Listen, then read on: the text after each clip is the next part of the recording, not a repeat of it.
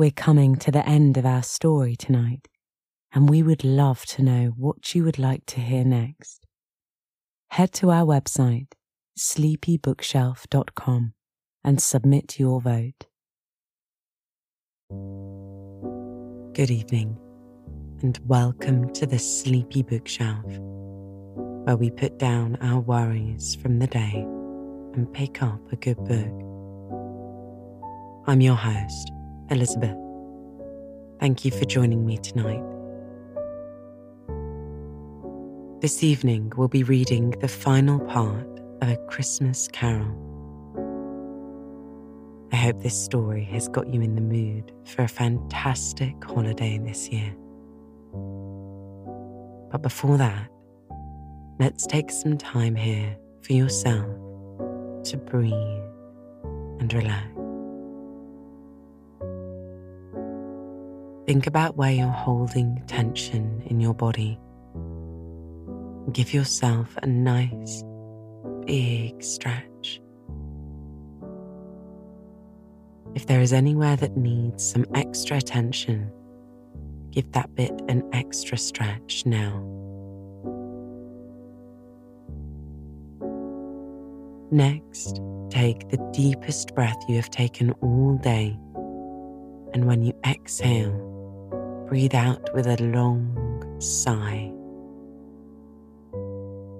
Sink into a comfortable position and feel yourself let go of the day, physically and mentally.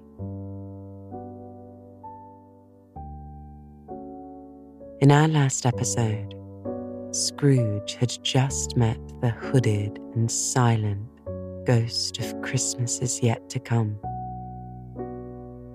He took him to a busy city street and pointed at a group of men who Scrooge overheard talking about the death of someone they knew but cared little about.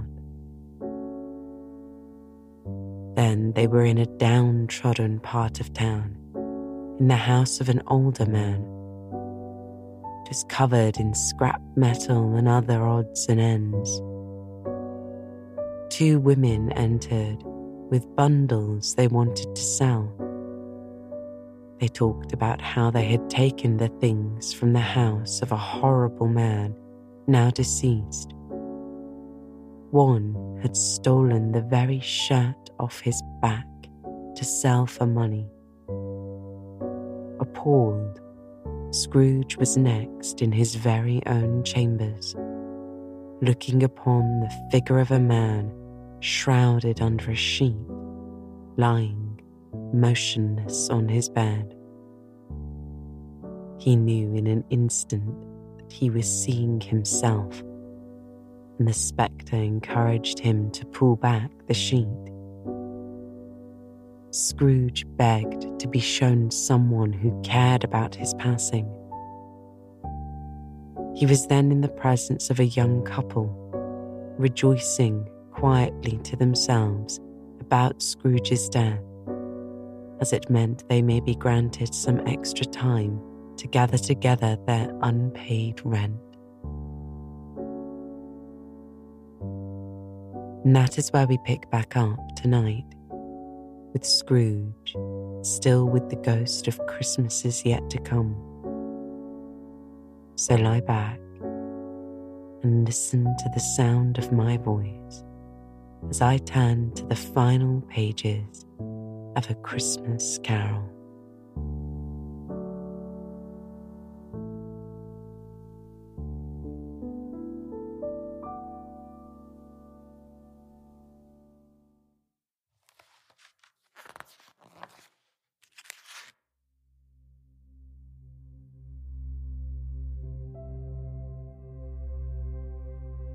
"Let me see some tenderness connected with the death," said Scrooge, "or that dark chamber spirit which we left just now will be forever present to me."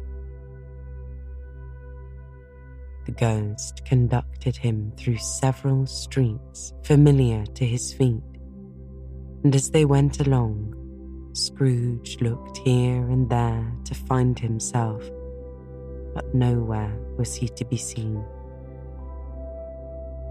They entered poor Bob Cratchit's house, the dwelling he had visited before, and found the mother and the children seated round the fire. Quiet, very quiet. The noisy little Cratchits were as still as statues in one corner and sat looking up at Peter, who had a book before him. The mother and her daughters were engaged in sewing, but surely they were very quiet.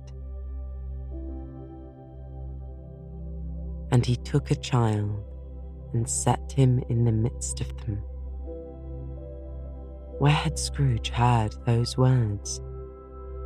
He had not dreamed them. The boy must have read them out as he and the spirit crossed the threshold. Why did he not go on? The mother laid her work upon the table and put her hand up to her face. "The colour hurts my eyes," she said. The colour? Ah, poor Tiny Tim.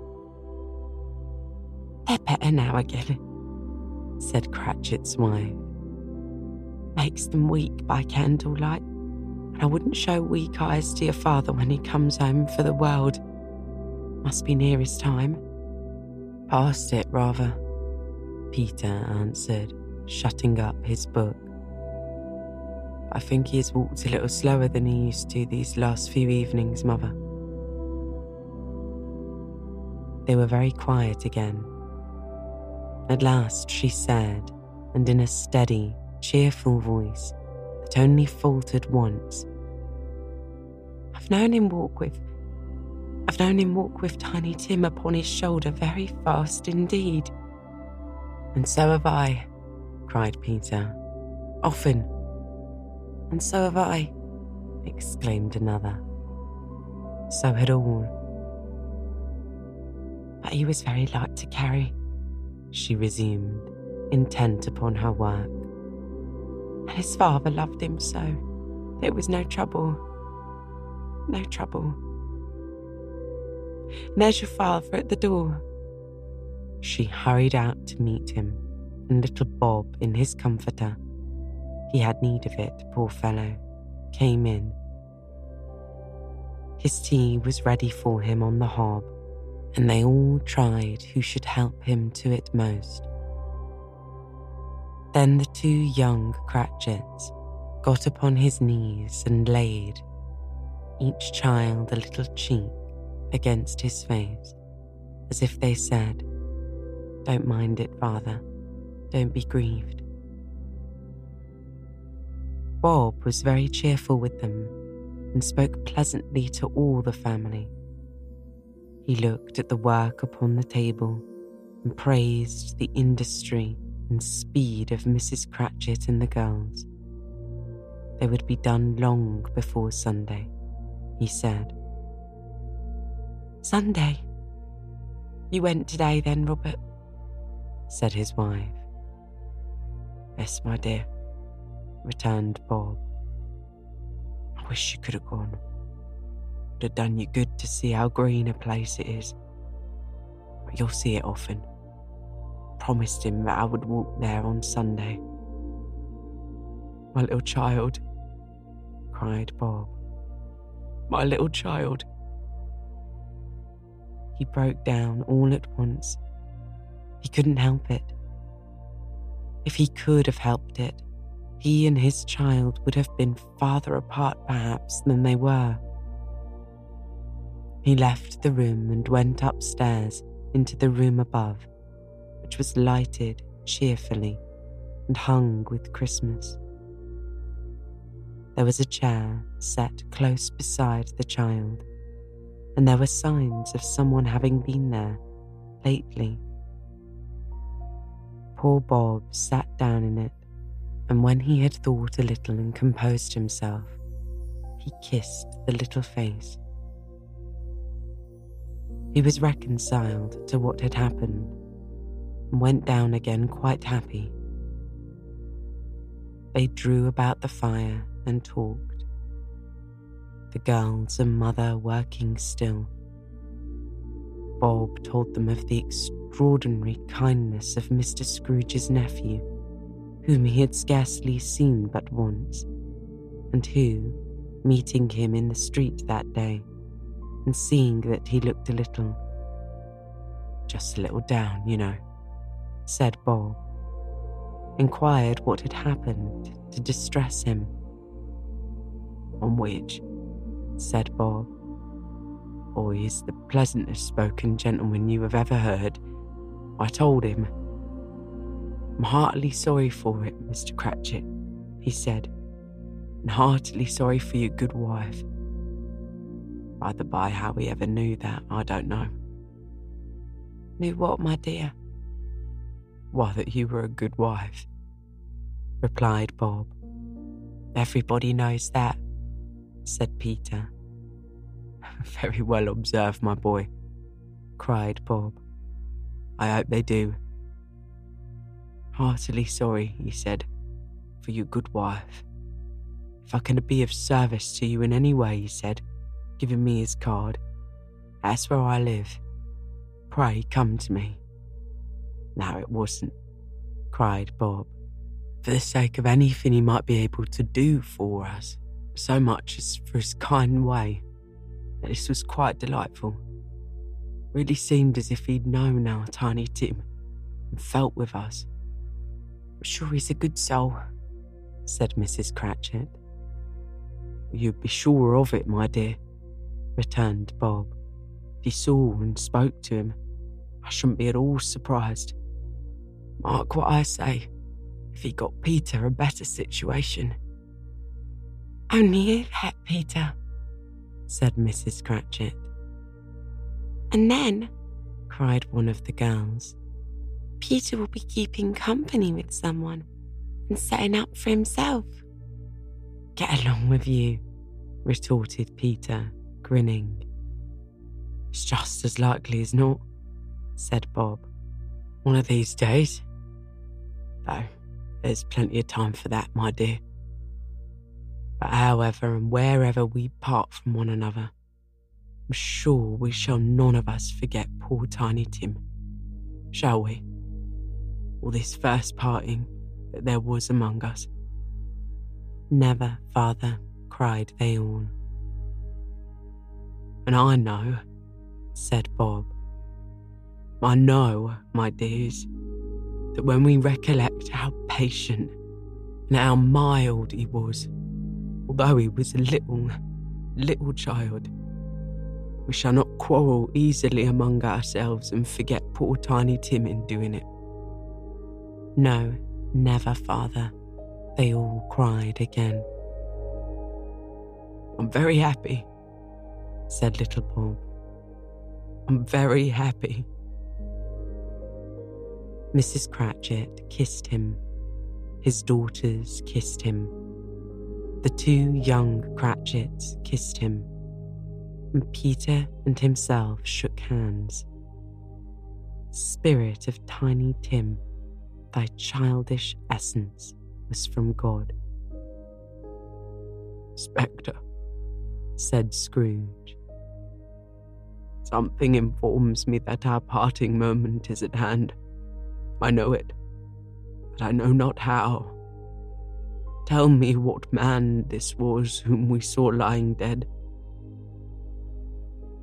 The ghost of Christmas yet to come conveyed him as before, though at a different time he thought, indeed, there seemed no order in these latter visions, save that they were in the future, into the resorts of businessmen, showed him not himself. Indeed, the spirit did not stay for anything, but went straight on, as to the end just now desired, until besought by Scrooge to tarry a moment. This court, said Scrooge, through which we hurry now, is where my place of occupation is, and has been for a length of time. I see the house. Let me behold what I shall be in days to come." The spirit stopped. The hand was pointed elsewhere. "The house is yonder," Scrooge exclaimed. "Why do you point away?" The inexorable finger underwent no change.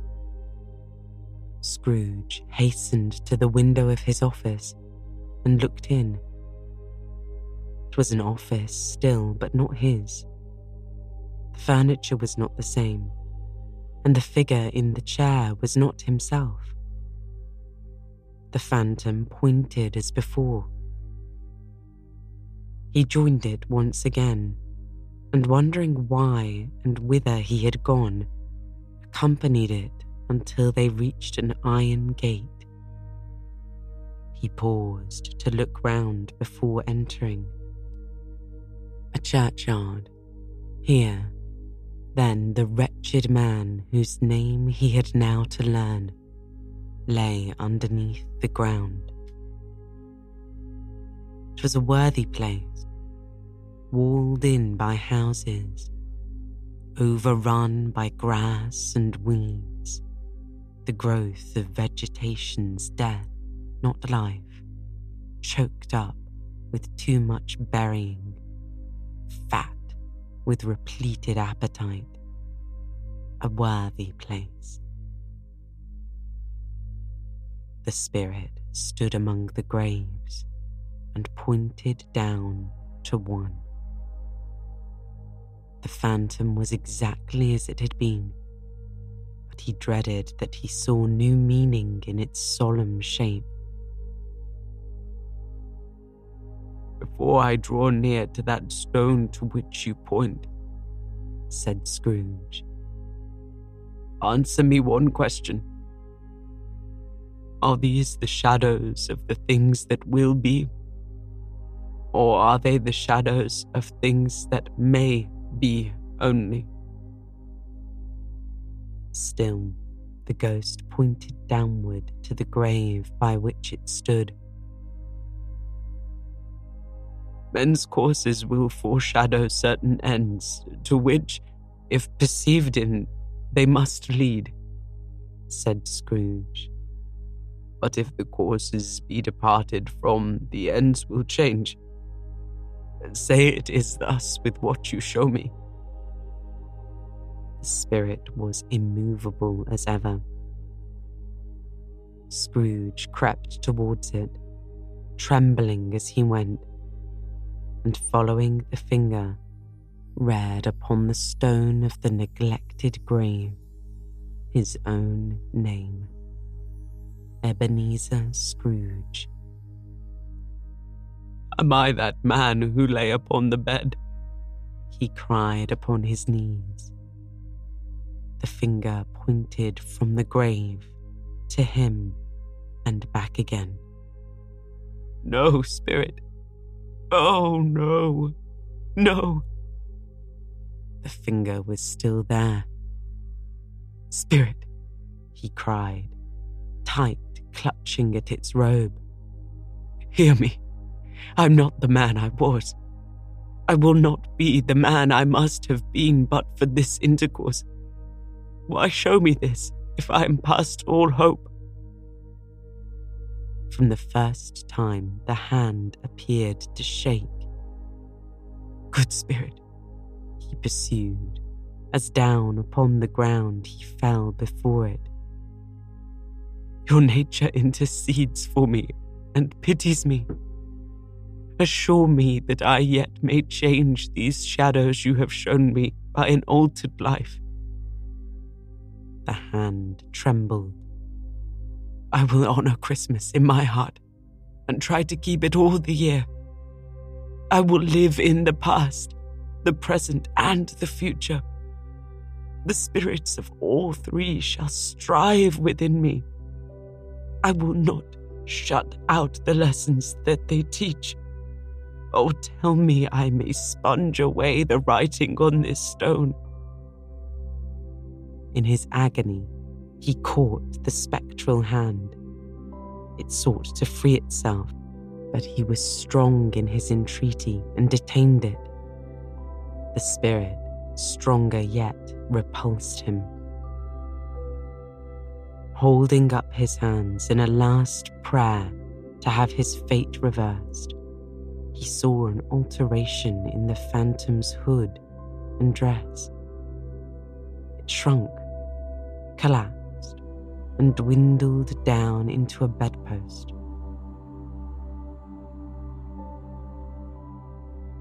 Stave 5. The end of it. Yes, and the bedpost was his own. The bed was his own. The room was his own. Best and happiest of all, the time before him was his own to make amends in.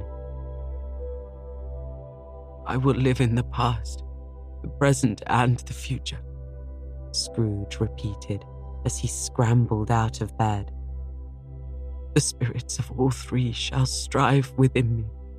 Oh, Jacob Marley, heaven and the Christmas time be praised for this. I say it on my knees, old Jacob, on my knees. He was so fluttered and so glowing with his good intentions that his broken voice would scarcely answer to his call. He had been sobbing violently in his conflict with the spirit, and his face was wet with tears. They are not torn down, cried Scrooge, folding one of his bed curtains in his arms. They are not torn down, rings and all. They are here. I am here. The shadows of the things that would have been may be dispelled. They will be. I know they will. His hands were busy with his garments all this time, turning them inside out, putting them on upside down, tearing them, mislaying them, making them parties to every kind of extravagance. I don't know what to do, said Scrooge, laughing and crying in the same breath, and making a perfect Laocoon of himself with his stockings. I'm light as a feather. I'm happy as an angel. I am as merry as a schoolboy. I am as giddy as a drunken man. A Merry Christmas to everybody. A Happy New Year to all the world. He had frisked into the sitting room and was now standing there, perfectly winded. There's the saucepan that the gruel was in, cried Scrooge, starting off again and going round the fireplace. There's the door by which the ghost of Jacob Marley entered. There's the corner where the ghost of Christmas present sat. And there's the window where I saw the wandering spirit. It's all right. It's true. It all happened. Really, for a man who had been out of practice for so many years, it was a splendid laugh, a most illustrious laugh, the father of a long, long line of brilliant laughs. I don't know what day of the month it is, said Scrooge. I don't know how long I've been among the spirits. I don't know anything. Quite a baby. But never mind. I don't care. I'd rather be a baby. He was checked in his transports by the churches ringing out the lustiest peals he had ever heard. Clash, clang, hammer, ding, dong, bell.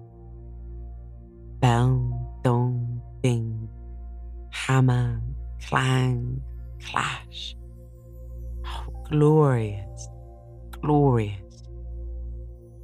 Running to the window, he opened it and put out his head, no fog, no mist.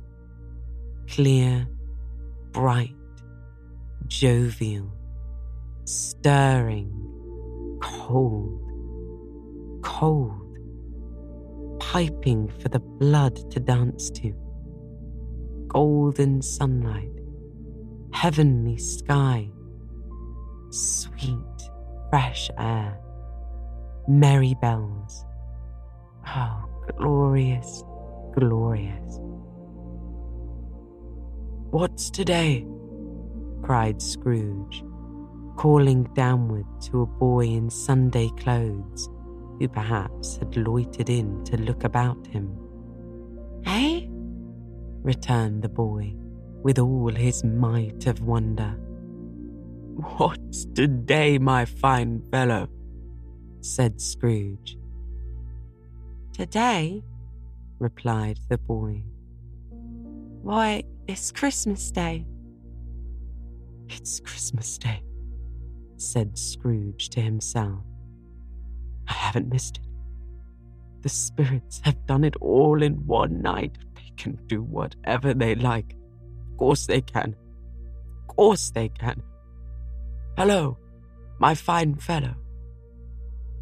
"Hello?" returned the boy.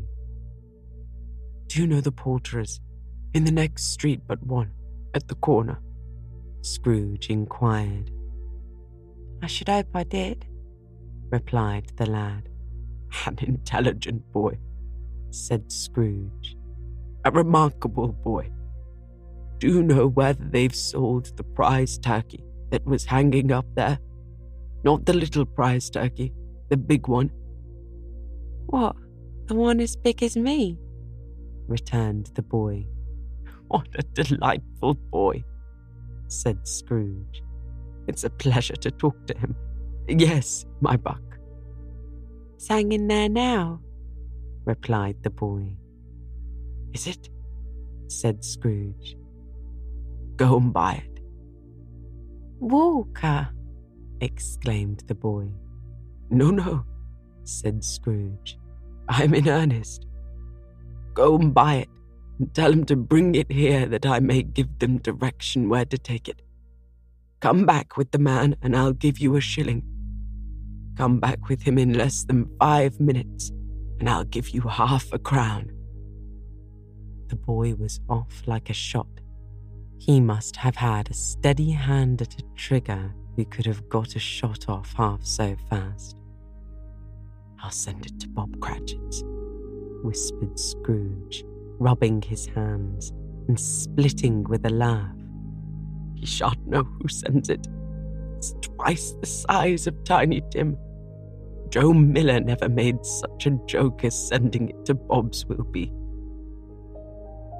The hand in which he wrote the address was not a steady one, but write it he did somehow, and went downstairs to open the street door, ready for the coming of the poulterer's man.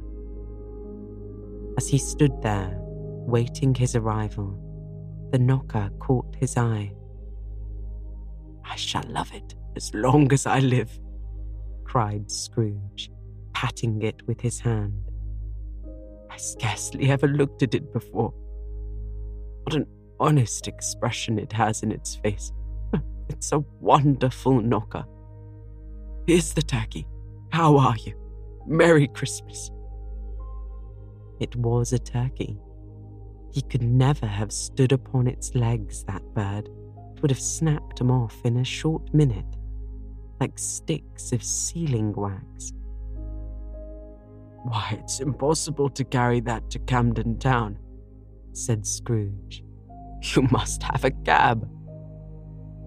The chuckle with which he said this, and the chuckle with which he paid for the turkey, and the chuckle with which he paid for the cab, and the chuckle with which he recompensed the boy, were only to be exceeded by the chuckle with which he sat down, breathless in his chair again, and chuckled till he cried. Shaving was not an easy task, for his hand continued to shake very much, Shaving requires attention, even when you don't dance while you're at it. But if he had cut the end of his nose off, he would have put a piece of sticking plaster over it and been quite satisfied. He dressed himself all in his best and at last got out to the streets. The people were by this time pouring forth, as he had seen them with the ghost of Christmas present, and walking with his hands behind him, Scrooge regarded everyone with a delighted smile. He looked so irresistibly pleasant, in a word, that 3 or 4 good-humoured fellows said, "Good morning, sir, a Merry Christmas to you." And Scrooge said often afterwards that all of the blithe sounds he had ever heard, those were the blithest in his ears. He had not gone far when, coming on towards him, he beheld the portly gentleman who had walked into his counting-house the day before and said, "Scrooge and Marley's, I believe." It sent a pang across his heart to think how this old gentleman would look upon him when they met, but he knew what path lay straight before him, and he took it.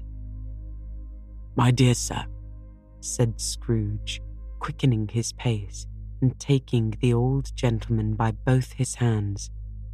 "How do you do? I hope you succeeded yesterday. It was very kind of you. A Merry Christmas to you, sir." "Mr. Scrooge?" "Yes," said Scrooge. "That is my name, and I fear it may not be pleasant to you.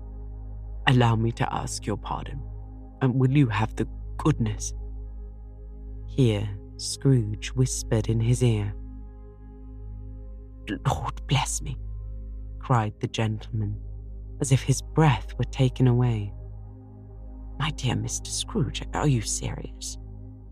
"If you please," said Scrooge. "Not a farthing less. A great many back payments are included in it, I assure you. Will you do me that favour?"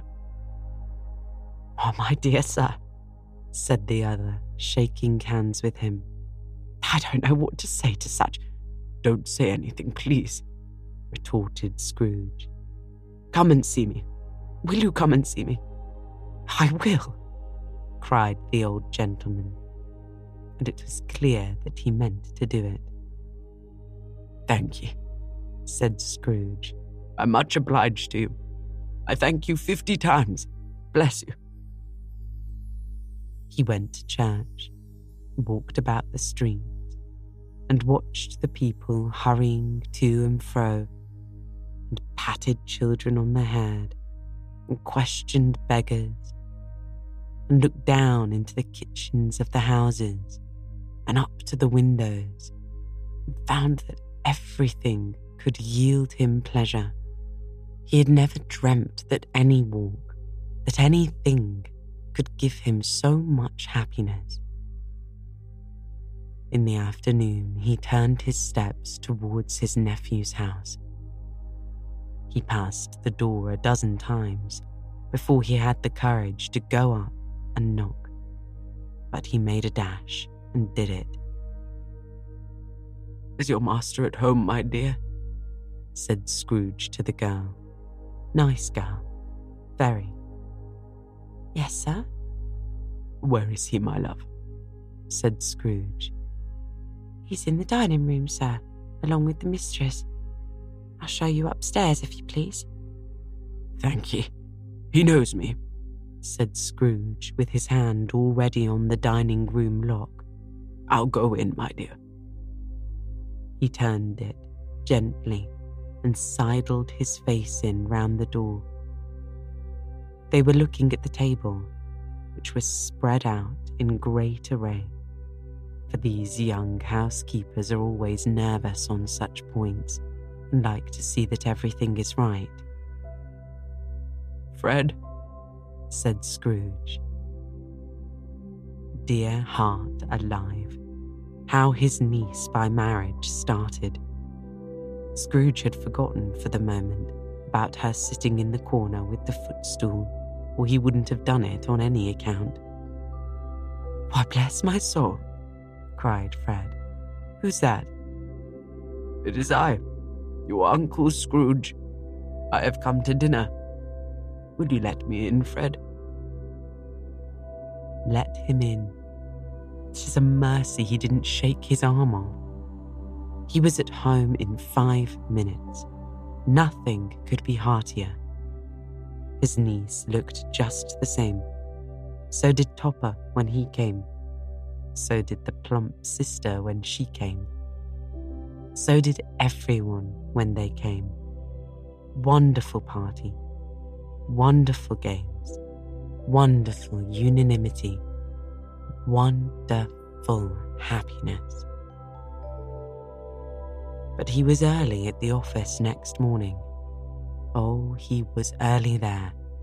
If he could only be there first and catch Bob Cratchit coming late. That was the thing he had set his heart upon. And he did it. Yes, he did. The clock struck 9. No Bob. 1:15. No Bob. He was full 18 minutes and a half behind his time. Scrooge sat with his door wide open that he might see him come into the tank. His hat was off before he opened the door.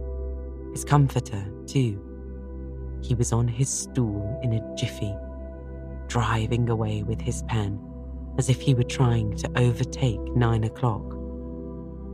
"Hello?" growled Scrooge in his accustomed voice, as near as he could feign it. "What do you mean by coming here at this time of day?" "I'm very sorry, sir," said Bob. "I'm behind my time." "You are?" repeated Scrooge. "Yes, I think you are. Step this way, sir, if you please." "It's only once a year, sir," pleaded Bob, appearing from the tank. "It shall not be repeated. I was making rather merry yesterday, sir." "Now I tell you what, my friend," said Scrooge. "I'm not going to stand this sort of thing any longer. And therefore," he continued, leaping from his stool and giving Bob such a dig in the waistcoat that he staggered back into the tank again. "And therefore I'm about to raise your salary." Bob trembled and got a little nearer to the ruler. He had a momentary idea of knocking Scrooge down with it, holding him and calling to the people in the court for help and a straight waistcoat. "Merry Christmas, Bob," said Scrooge, with an earnestness that could not be mistaken, as he clapped him on the back. "A merrier Christmas, Bob, my good fellow, than I have given you for many a year. I'll raise your salary and endeavour to assist your struggling family. We will discuss your affairs this very afternoon over a Christmas bowl of smoking bishop, Bob. Make up the fires and buy another coal scuttle before you dot another I, Bob Cratchit." Scrooge was better than his word. He did it all, and infinitely more. And to Tiny Tim, who did not die, he was a second father. He became as good a friend, as good a master, and as good a man as the good old city knew, or any other good old city, town or borough in the good old world. Some people laughed to see the alteration in him, but he let them laugh, and little heeded them, for he was wise enough to know that nothing ever happened on this globe for good, at which some people did not have their fill of laughter in the outset. And knowing that such as these would be blind anyway, he thought it quite as well that they should wrinkle up their eyes in grins, as have the malady in less attractive forms. His own heart laughed, and that was quite enough for him. He had no further intercourse with spirits, but lived upon the total abstinence principle ever afterwards.